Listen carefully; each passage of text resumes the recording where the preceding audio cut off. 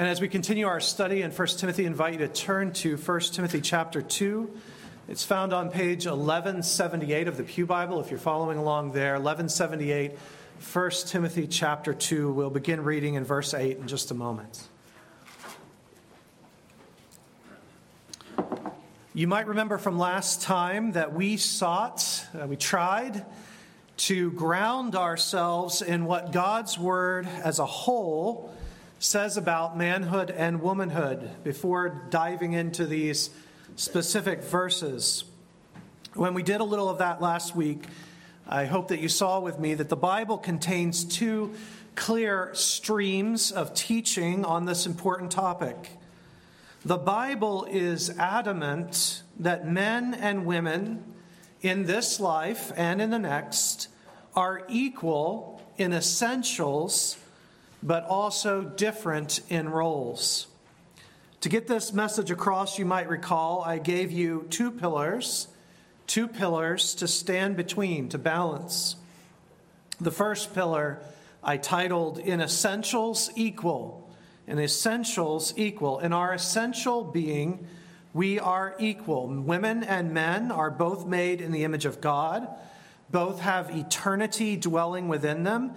Because of this, both male and female life are together sacred, absolutely sacred before God. That might sound obvious to us today, but female children continue to be aborted in some places at a higher rate than male children. Historians have found that the Romans, for example, rarely raised more than one daughter, choosing to abort or expose any other girls who came along. In deep contrast to this, Baylor historian Rodney Stark points out that the Christians, refusing abortion and exposure, regularly raised more girls or saved the exposed girls. Not only that, but in the Christian community, unlike the Roman culture, girls and women who died were just as likely to have tomb inscriptions on their tomb as the boys and men. Early Christians then embraced, unlike the Romans, the full and essential equality of men and women as the image of God. But this essential equality that we share is seen climactically, finally, not on tombs or in ancient records, as fascinating as all that is, but climactically at Pentecost, as the Spirit comes upon the whole church. Women and girls in those early days did prophesy and speak in tongues.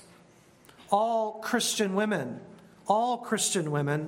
are, along with Christian men, endowed with the Holy Spirit and in vital living union with the risen Christ by faith. Paul knew this, and Paul was unafraid to call women his, quote, fellow workers, end quote, or to mention women who, quote, worked side by side with him in the gospel, end quote. He also calls the church, for example, in Romans 16, to honor such women and to recognize their gifts and service. As I noted last week, mature churches, wise churches, and mature husbands will delight in female giftedness and will obey Paul's command to develop, honor, and make use of sister giftedness. However, alongside that first pillar, in essentials equal, if we are going to be faithful, we must erect a second pillar. The second pillar reminds us that in calling in this life only, but in calling in this life, we remain distinct with very different roles. The Scriptures repeatedly and emphatically call on wives to submit joyfully, intentionally to their husbands, often adding a phrase such as, in all things, or as unto the Lord. With this, and in harmony with it, the Church of Christ has universally, until now, restricted women from roles of direct teaching authority in the church. As we'll see today and next week, the same Paul who loved and praised godly women and their gifts, that same Paul calls Timothy to refuse to women these roles for the sake of order in this life. This is not a popular teaching. The cultural winds blow hard. Back then in Rome, in the days of Paul, demeaning women was all the rage. That was the norm. And Scripture opposed the norm. Now, today, the culture says we must overthrow all order, all authority to be truly ourselves, to become our full selves. And Scripture now opposes that. So thank God. Thank God for the pillars of His Word, which are there to save us from being blown about by every wind of doctrine.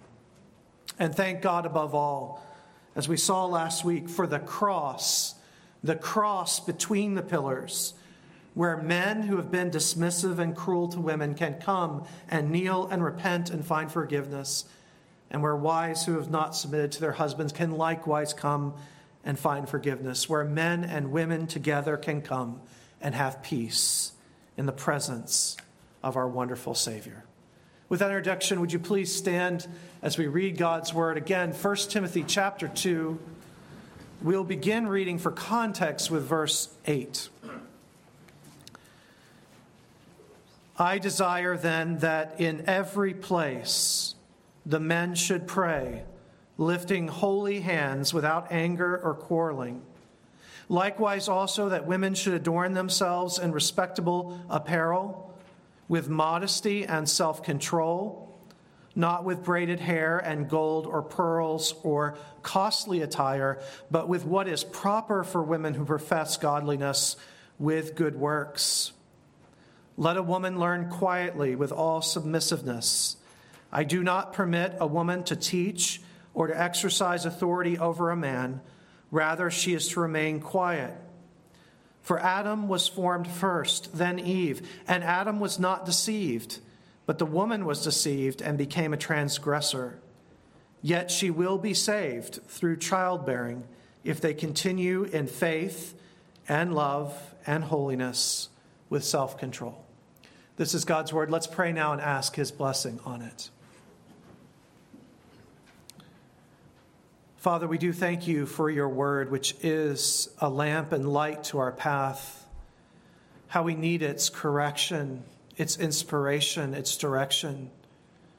Remind us even this morning that these words are not the dead words of a man long gone, but the words of the living Christ from heaven as He speaks through the Apostle Paul. And so let every knee bow at the name of Jesus, and every tongue confess Him, and every heart now receive His word with joy and with gladness, that He might be lifted up in our presence, and that we might give Him the worship He so deserves. Father, we pray that You would do this for His sake, and we ask it in His name. Amen. Amen. Please be seated.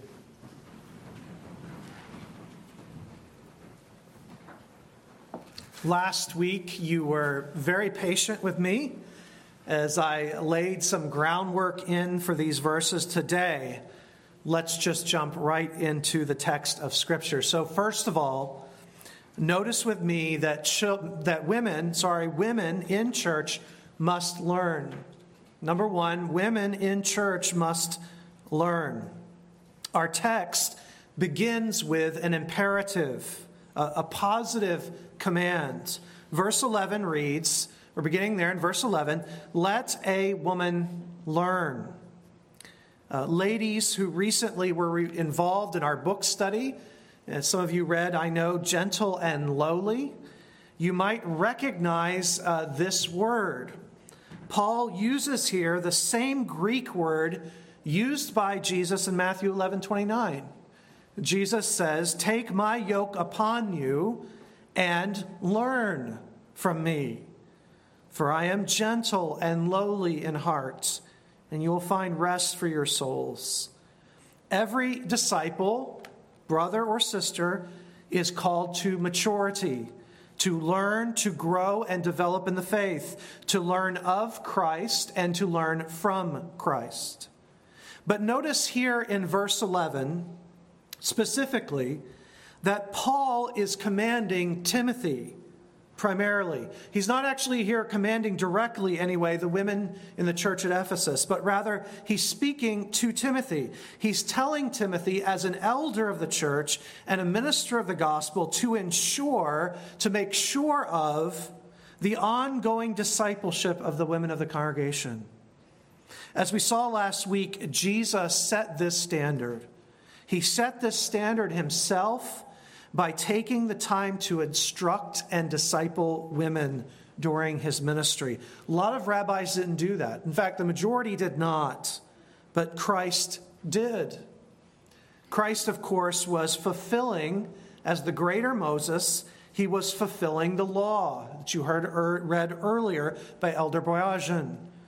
Deuteronomy 31:12, Moses commands, assemble the people, men and women and little ones, families in worship, and the sojourner even within your towns, that they may hear and learn to fear the Lord your God and be careful to do all the words of this law.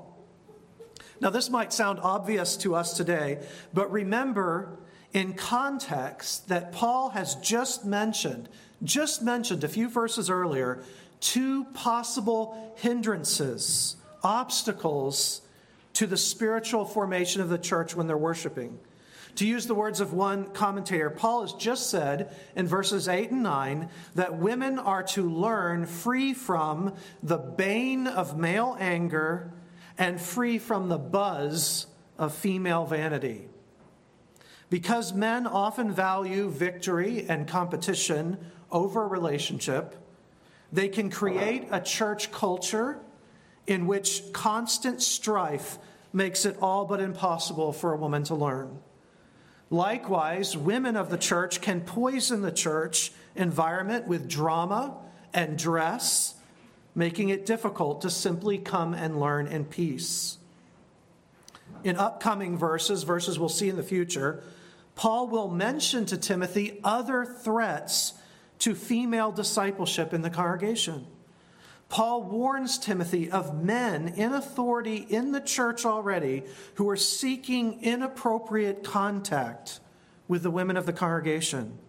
These men, says Paul, are themselves, these men, these false shepherds, are themselves signs that we are living the last days, the last age of the church. He writes in 2 Timothy 3:7, quote, "For among them, among these leaders, are those who creep into households and capture weak women, burdened with sins and led astray," end quote. In opposition to all of this, Paul will call Timothy later in this letter. He'll say, Timothy, treat the younger women like your sister, and treat the older women like your mother.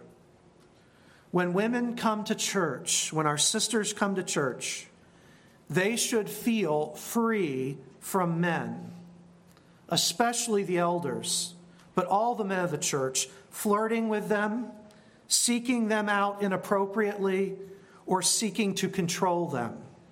Women face these realities. As a father with daughters, I can tell you, my wife will tell you, women face these realities from men every day of their life, every day of their regular life. The church should be a refuge from the constant attention and unwanted pursuit by men. So Timothy and the elders here and elsewhere in these letters are called to provide a quiet, safe, and orderly setting in which the sisters of the church can learn and grow without harassment or distraction. Following our Lord Jesus, we as elders will want to create a space for women to sit calmly at Jesus' feet as Mary did and as Martha needed to do. Beyond this church building, we who are fathers and husbands must do all that we can to ensure that our wife and our daughters, if we have them, are flourishing as students of God's holy word. With Paul, then, let me warn you, look out for men in the church who seek to dominate, control, and abuse women. This is an epidemic issue in the church today. I'll spare you, for the sake of dignity, scandalous story after scandalous story. You know the stories. But in almost every case, a poor woman comes to church or comes to a pastor or a male authority figure in order to learn or to be helped. But in the end, the wicked shepherd devours his own lamb, revealing himself to be a wolf in sheep's clothing. With Paul, then, with the Apostle Paul in the book of Philippians, let me say, watch out for the dogs. So let a woman learn. Let a woman learn. Second of all, within that setting of learning, Paul wants women, you note, to learn in a particular way. He says, let a woman learn quietly.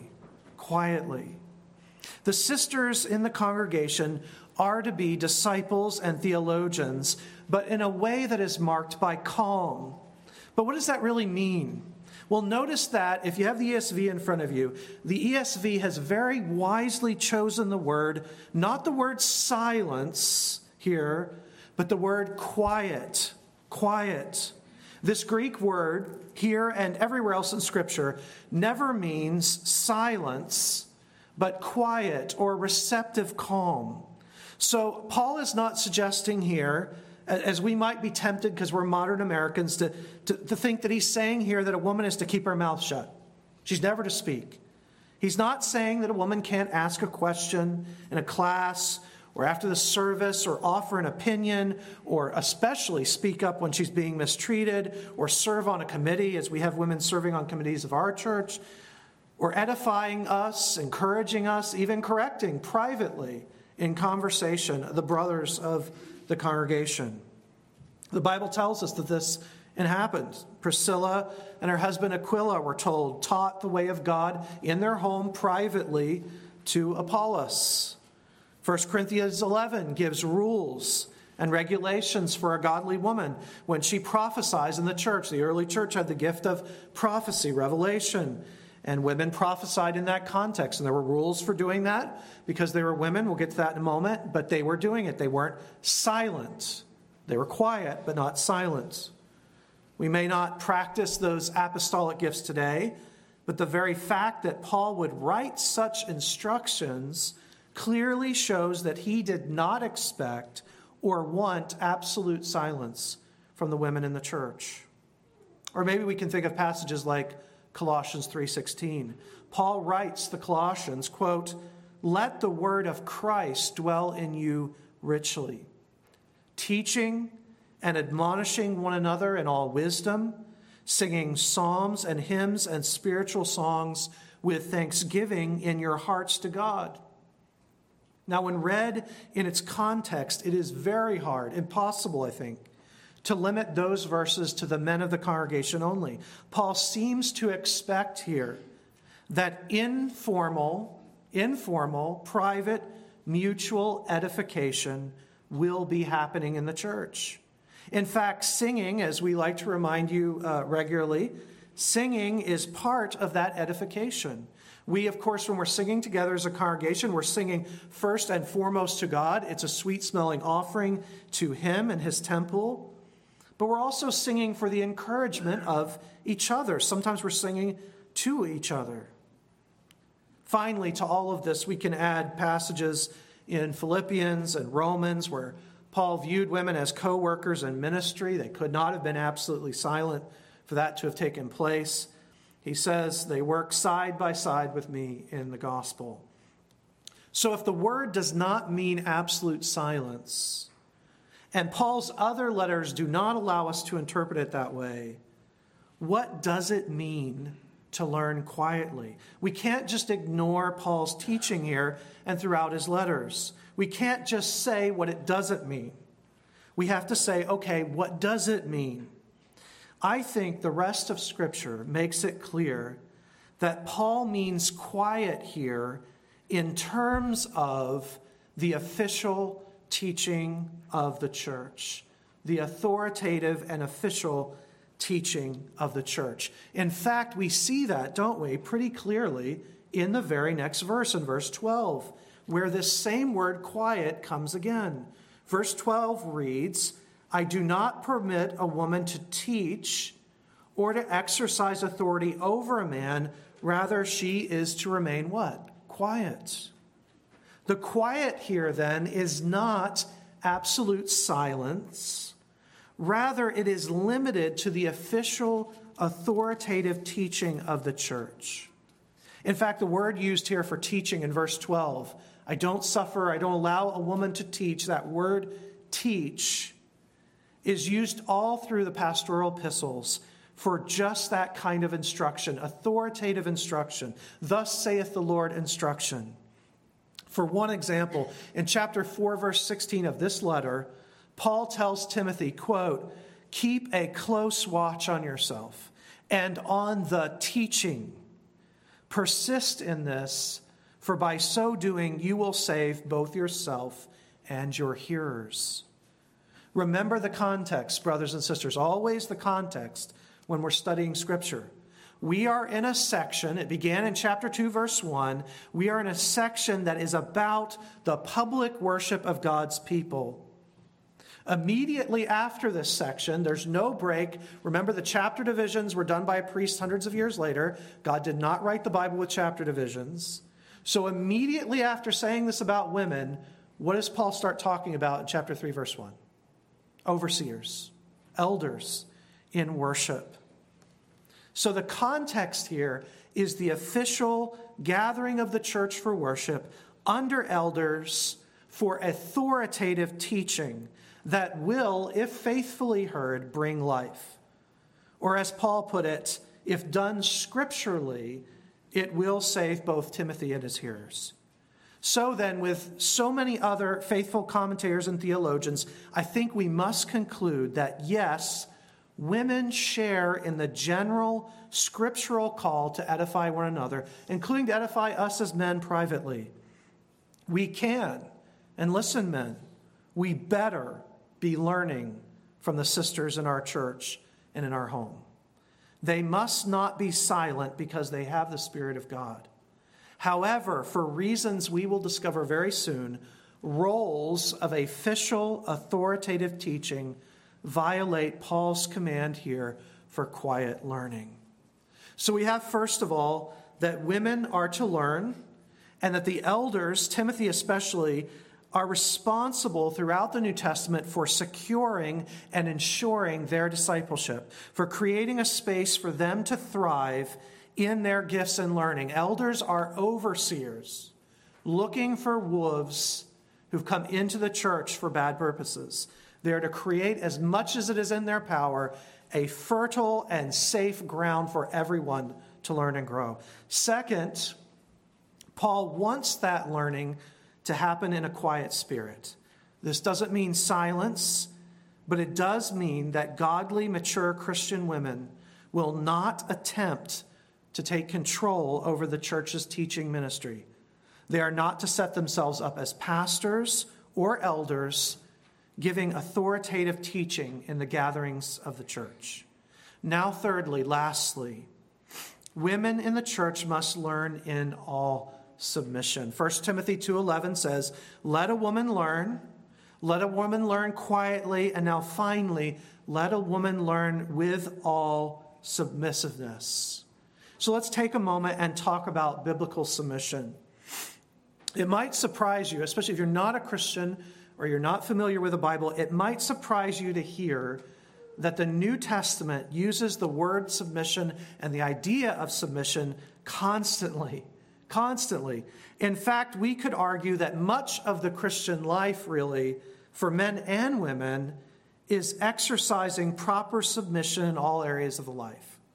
In the Bible, submission does not mean some kind of doormat experience, but rather something like sincere, thoughtful deference to another.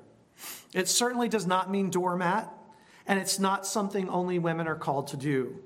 Rather, submission is to play a big role in all of our lives. It's to characterize all of our relationships with each other. So, for example, in Romans 13, Paul commands the whole church, same language, to submit to all the ruling authorities, using this same terminology, the secular ruling authorities. Paul writes in Romans 13:1, "Let every person be subject to the governing authorities."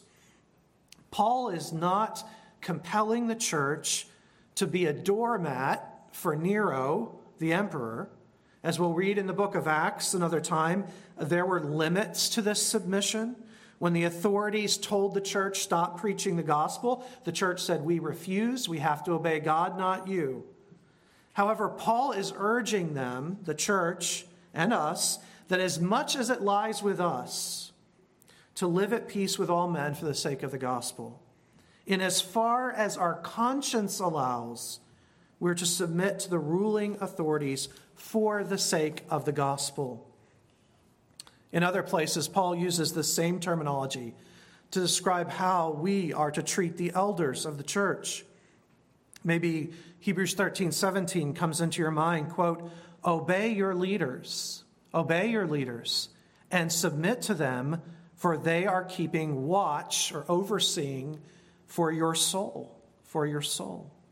Again, this does not mean a kind of blind, mindless obedience.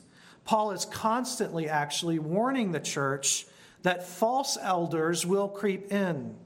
The Bible praises the Bereans. Remember them, the Berean church? Because Paul preached to them, and what did they do? They went and searched the scriptures to make sure for themselves that what Paul was teaching was biblical and scriptural. And when they saw that it was, they submitted themselves to him as their leader. In the Gospel of Luke, and maybe this is the most powerful example of all, we're told these remarkable words, that Jesus, the Lord of glory, submitted, same word, same exact Greek word, submitted to his parents. In other words, Jesus knew himself to be the Lord of glory. He was no doormat, but consciously he chose submission to his parents as a way to glorify God for the sake of God's work in the world. Submission in Scripture, then, is a conscious decision. It is the conscious decision of a believer to submit to another person for the sake of God's mission to the world. The conscious decision of a believer to submit to another person for the sake of God's mission to the world. Now, that last part is really key. Submission is an act of devotion to God for the sake of God's mission. We don't submit because we are inferior, but because it serves the mission of God in the world. That's why Jesus was submitting to his parents. He was infinitely superior to them. And yet he submitted. Why? For the sake of the gospel. It's why Jesus submitted to baptism. He comes to John the Baptist and says, baptize me. And John the Baptist says, no way. It's unfitting that someone beneath you should baptize you. And what does Jesus say? It is fitting to fulfill all righteousness. I'm going to submit to the law. I'm going to submit to what every other Jewish man is required to do in the system of the law for the sake of the gospel, for the sake of the cause for which I have come. So that is biblical submission. It is good. It's for all of us. And it's a marker, a critical marker of the true Christian life. But what about this particular verse? Who does Paul want the women of the church to submit to? It's very emphatic, all submission. But who? They're to learn quietly with all that is thorough submission. But who? To who? I think the Bible gives two very definitive answers to that question. And I don't know which one exactly Paul here has in mind. But in a sense, it doesn't matter because the Bible says both all over the place. And both could be true here. First of all, Paul almost certainly is thinking here of the elders of the church and of Timothy. Remember, the setting is worship. All the verses leading up to this are about the public gathering of God's people. The women and the men are there to learn. They're there to learn, to grow in Christ. Some of their behaviors, the way they're praying, the way they're dressing, have led to disorder, have led to chaos, have made it difficult to worship together like we're doing right now. And so it's in that context that Paul says to the women of the church, be in all submission. And so I think we're on very strong ground to say that Paul has in mind here probably primarily to the elders of the church, to the people who are leading you, the overseers who we're about to meet in just a few verses. But second of all, I think Paul almost certainly would have also had in mind the submission of a wife to her husband. In Ephesians 5, Colossians chapter 3, 1 Peter, 1 Corinthians 11, 1 Corinthians 14, and many probably other places I'm missing, Paul strongly advocates for wives to honor their husbands as husbands are to be sacrificial servant leaders. Certainly, Paul is concerned here that what happens at church does not undermine the order God has established in the home. For me, personally, and I hope this is helpful for you, for me, one section of the New Testament brings all this teaching together for us in a really powerful and illuminating way. And that section of Scripture is 1 Corinthians chapter 11 through chapter 14. We won't turn there now, but let me encourage you to read that whole section, not just verses out of context, but those 4 chapters together some other time, sometime soon. Let me just give you an overview of the teaching there and let you explore it later. The context, of course, is the Corinthian church. This church was hugely gifted. I mean, hugely gifted. Rich financially, but also spiritually incredibly gifted. And yet, just as gifted as they were greatly disordered. When they came together, Paul says, quote, everyone has a hymn, everyone has a lesson, a revelation, a tongue. Their keeping of the Lord's Supper was also totally disordered. Some rushed ahead, some had much, some had little. 1 Corinthians 11 through 14, this pericope is the theological term if you want to know. This section is Paul's attempt to bring order to their disorder. His basic argument is that love, as in the middle of this argument, chapter 13, the love chapter, that love is the priority. Not just me exercising my gift, having my say, feeling good about my experience. He calls on them at the conclusion of this section. He says, no, make love the priority. Do everything, quote, decently and in order. Decently and in order, so that people will be built up. Church is not a place where you come to feel good about yourself because your poem, your lesson, your revelation got heard. He said, you need to make the priority the edification of everyone there. And you heard that read earlier a little bit. One person speak at a time, one prophecy at a time. And when someone prophesies, the elders better be there to say, yes, this is authoritative, this is accurate, or no, it's not. Now, among the disorderly things that were going on in Corinth, according to chapter 11, there were some women who were coming into worship. Again, we're talking about worship, into worship, and they were uncovering their hair while they prophesied. Now you got to understand, in those days, across multiple cultures, Greeks, Romans, and Jews, covering your hair was a universal sign that you were a married woman and you were a woman of modesty and you were a woman of decency. It was something like today when you, ladies, if you go to a bar with friends, you've got, I hope, your wedding rings on, right? It was something like that. More than that, but something like that. Every married woman, every decent, modest woman would have had their hair covered. That was just the culture. And so you can see why Paul is distressed. Can you see why he's distressed? It's not that Paul was actually worried about hair. You know, some women read this and say, I better cover my hair when I come to church. Number one, you're not going to be prophesying here, so you don't need to have your hair covered. We don't do that. We don't have that gift anymore, and there's no platform for you to do that here. So you don't need to have your hair covered. You can if you wish. It's beautiful. We love it, but you don't need to. Number two, that gift isn't, again, we don't believe is a revelational gift. It was part of the apostolic era. We don't believe it's here. But Paul's not concerned about hair here.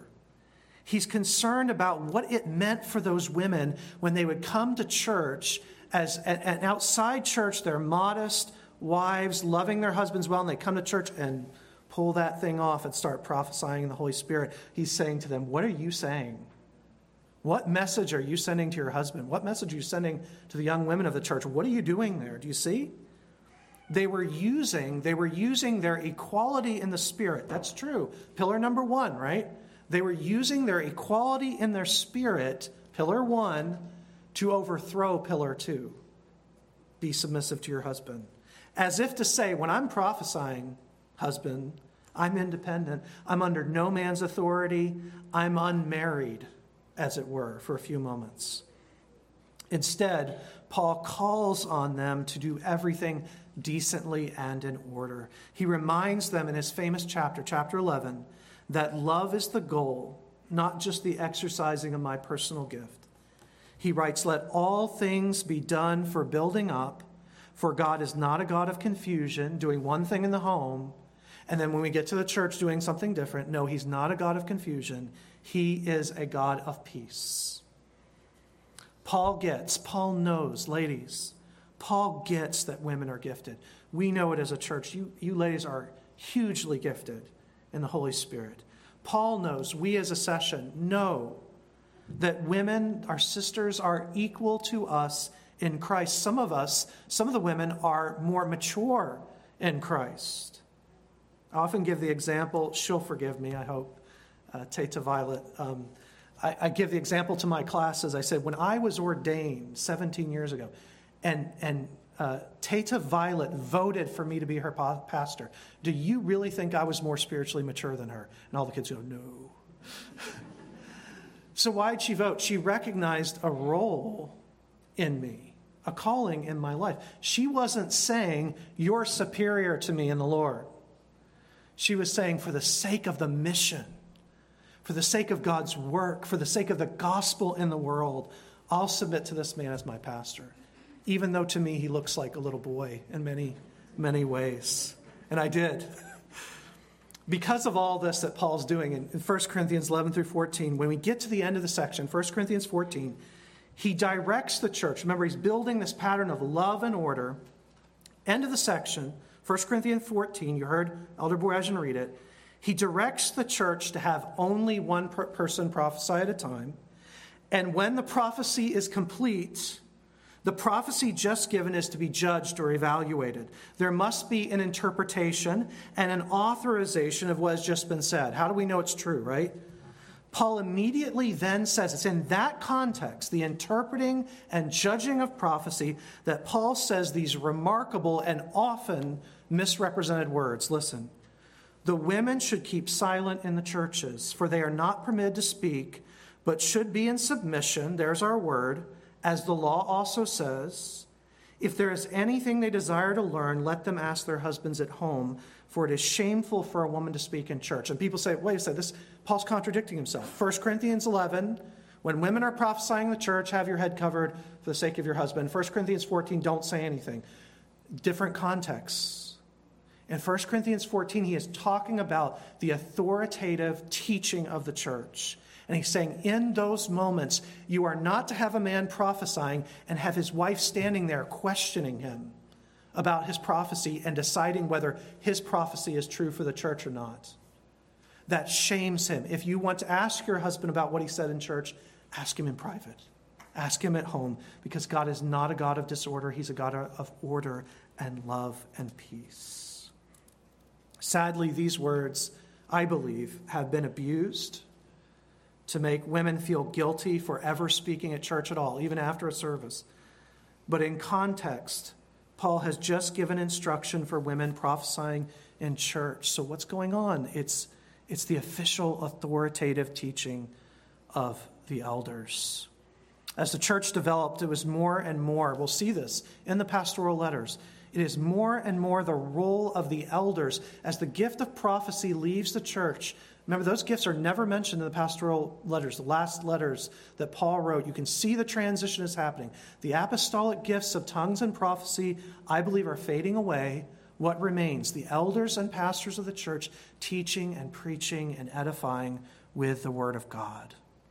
In fact, by the time we get through these letters, we'll see there isn't, I don't believe, one mention of those extraordinary gifts. The church here now is coming of age, and the whole focus of the pastoral epistles is not about those amazing gifts that have come with the breaking in of the kingdom, but rather the focus of the pastoral epistles is, now will the church be a place of order and love, and will it hang on to the deposit? Will it face down false teaching, and will it hold true to what's been given to it? The deposit, we have the deposit, brothers and sisters. We have the Old and New Testaments. We don't need prophets giving us new revelation or speaking in tongues. What we need to do is hold fast and firm to the deposit that has been entrusted to us. And God is calling us all to do that. And he's calling the elders especially to oversee and lead in doing that. So with 1 Corinthians 11 through 14 before us, and the rest of the Bible as well, I think we can rightly assume that when Paul says, let a woman learn quietly with all submissiveness, he has in mind thoughtful submission to godly elders, and maybe also a wife's submission to her own husband for the sake of the gospel. That's why in 1 Corinthians 11, Paul allows married women to speak in worship, but only with a symbol of marriage and authority on their head. And then in 1 Corinthians 14, he can say they're not to speak when the prophecies are being judged. If she has a question or concern about her husband, what he has just said, let her ask him in private rather than questioning him in front of the congregation and so shaming him and taking authority over him. So let's step back now and put all these pieces together. First, Paul wants women to learn. He wants women to learn. We as elders want you, sisters, to learn. And he commands Timothy throughout to create a safe and appropriate space for that to happen. Second, Paul wants that learning to be marked by quietness, not silence, but quietness. Quietness does not mean women are unfit to speak or can't speak at all. It means that the women of the church in Ephesus must not interrupt or contradict publicly the elders of the church. The context is worship and the official teaching of the church. And lastly, women are to learn in all submissiveness. This is not, and just remind you, this is not every woman in the room submitting to every man in the room. Women do not have to walk into every room of our church, identify the nearest male, biological male, and start submitting to him. No, this is the women of the church submitting to their elders and to their own husbands in the Lord, especially in the context of worship. If all of this has left you with a lot of questions, the elders of our church have set aside a Sunday evening in June 11th, for a question and answer session here in the evening. And I want to invite you to that. I'll be up front and field questions and also give you more of the research that went into the creating of this sermon. Feel free to come and enjoy some respectful discussion and ask questions. But before you leave today, let me ask you in closing to go one last place with me. One last place. Not a chapter in the Bible this time, or even a place in our world, but come with me for just a moment as we close. Come with me to Narnia. You know the story. The 4 children stumble through the back of a wardrobe, only to find themselves in a fantasy world.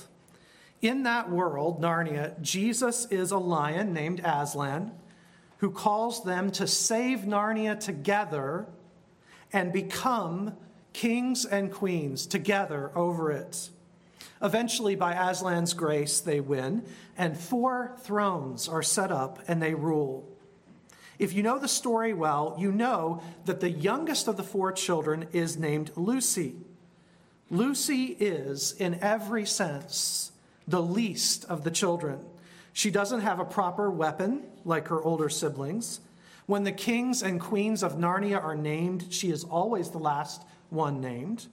Her oldest brother, the oldest of the children, Peter, is called the High King. And yet, as everyone knows who's ever read the story or watched the movie, it is Lucy, the least of the children, who captures our attention the most. I don't think this was an accident. I think C.S. Lewis, was trying to capture the Lord's teaching that the first would often be last, and that quite often the last would be first. Or the older teaching of the Torah, that the second-born, the younger son, would often be the greatest despite appearances. As we watch Lucy throughout the books, we come away wanting to be more like her. She is far more in tune with the heart of Aslan than her siblings. In fact, this is already true. This is already true when Aslan appoints her older brother to be the high king. It's Lucy that sees Aslan first. It's Lucy that senses his presence first and often understands quickest what it means to be true to him. As the story proceeds, it becomes clear that as Peter listens to Lucy, he makes the best decisions for the group. But here is something I find fascinating and inspiring. For the most part, Lucy doesn't waste her time trying to subvert Peter or speak truth to power. And except for one moment of temptation in the Voyage of the Dawn Treader, as far as I can tell, she's never too concerned about the pecking order. She's no doormat. She's no doormat mind, but she isn't overly worried about the order of authority who's in charge. Now, why is that? Why do readers always love Lucy the most and walk away wanting to be Lucy? Here's why. Because she's far more interested in Aslan himself than she is in Narnia. The other kids, right from the start, especially the boys, are captivated by the context. Peter is overwhelmed by his calling. Edmund wants power and resents his older brother. But she, like Mary in the Gospels, has chosen the better portion, and she knows it.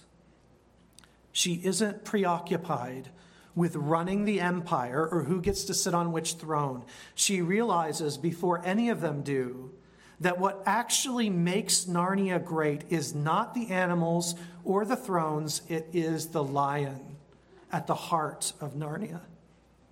She really gets it. She gets that Narnia is just a place to get to know Aslan so that she will recognize him later in her real life. Now let me connect this. Why in the world, if you're a woman hearing this teaching, why in the world should you accept it? Why should you let something like this get down deep inside you and become part of your faith? Maybe some of us are even being tempted right now to say, okay, Pastor, while I'm here at Grace, I'll abide by this because Pastor Ted and Pastor Matthew are known to be kind and respectful to women, so I'll deal with it here. But if I'm somewhere else in 10 years and men are doing a bad job and I have a female friend who is hugely talented, maybe I'll just shift, go with the flow. Why should you submit to this? If you're thinking at all like that, I think you really haven't gotten down or gotten this teaching down into your heart. It's just floating on the surface. But how do you get it deep down? How does a woman accept something like this? I think Lucy gives us the answer. Only if you really know Jesus are you going to accept this teaching on womanhood. You're going to need his love, and you're going to need to trust him. And most important of all, you have to know how much he loves you and be incredibly secure in his love. When you know his love, when you figured out that this life isn't about Narnia, but it's about Aslan, when you've seen how he submitted himself to torture and death in order to save you and keep you for all eternity, then this doesn't seem so bad or so wrong or so hard. So why believe this? Why try to live it out? Because, sisters, Jesus loves you, Jesus calls you, and he has set up thrones for you.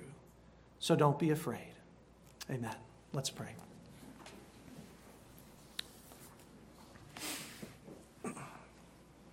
Father, for the sisters in our midst this morning, I pray that you would grant to them an understanding of the glory that awaits them in eternity. You've asked them for a very short time to submit to these things for the sake of the gospel and the mission. Help them to do so joyfully with a whole heart, knowing their value as their price has been set at the cross. Let nothing disturb them from their calling. No false teaching that would tell them to rebel. No rebellious spirit within them. No sense of shame or feeling less important or less valuable. Protect them, Father, by your Holy Spirit from these things. Show them the throne in which Christ is seated now, and in which, through him, they are seated for all eternity. For the brothers of the church, grant us humble hearts. We are the firstborn, and to us in this life has been given the leadership in home and church. Father, we are not able in ourselves to do these things, let alone to image Christ in his sacrificial authority. So strengthen our hearts. Help us to lead well and to be tender shepherds, firm and strong, loving and respectful, that you might be glorified in this place, and that grace might be a place of order and love and beauty, where something of Eden is recaptured. This we pray and ask in Jesus' name. Amen.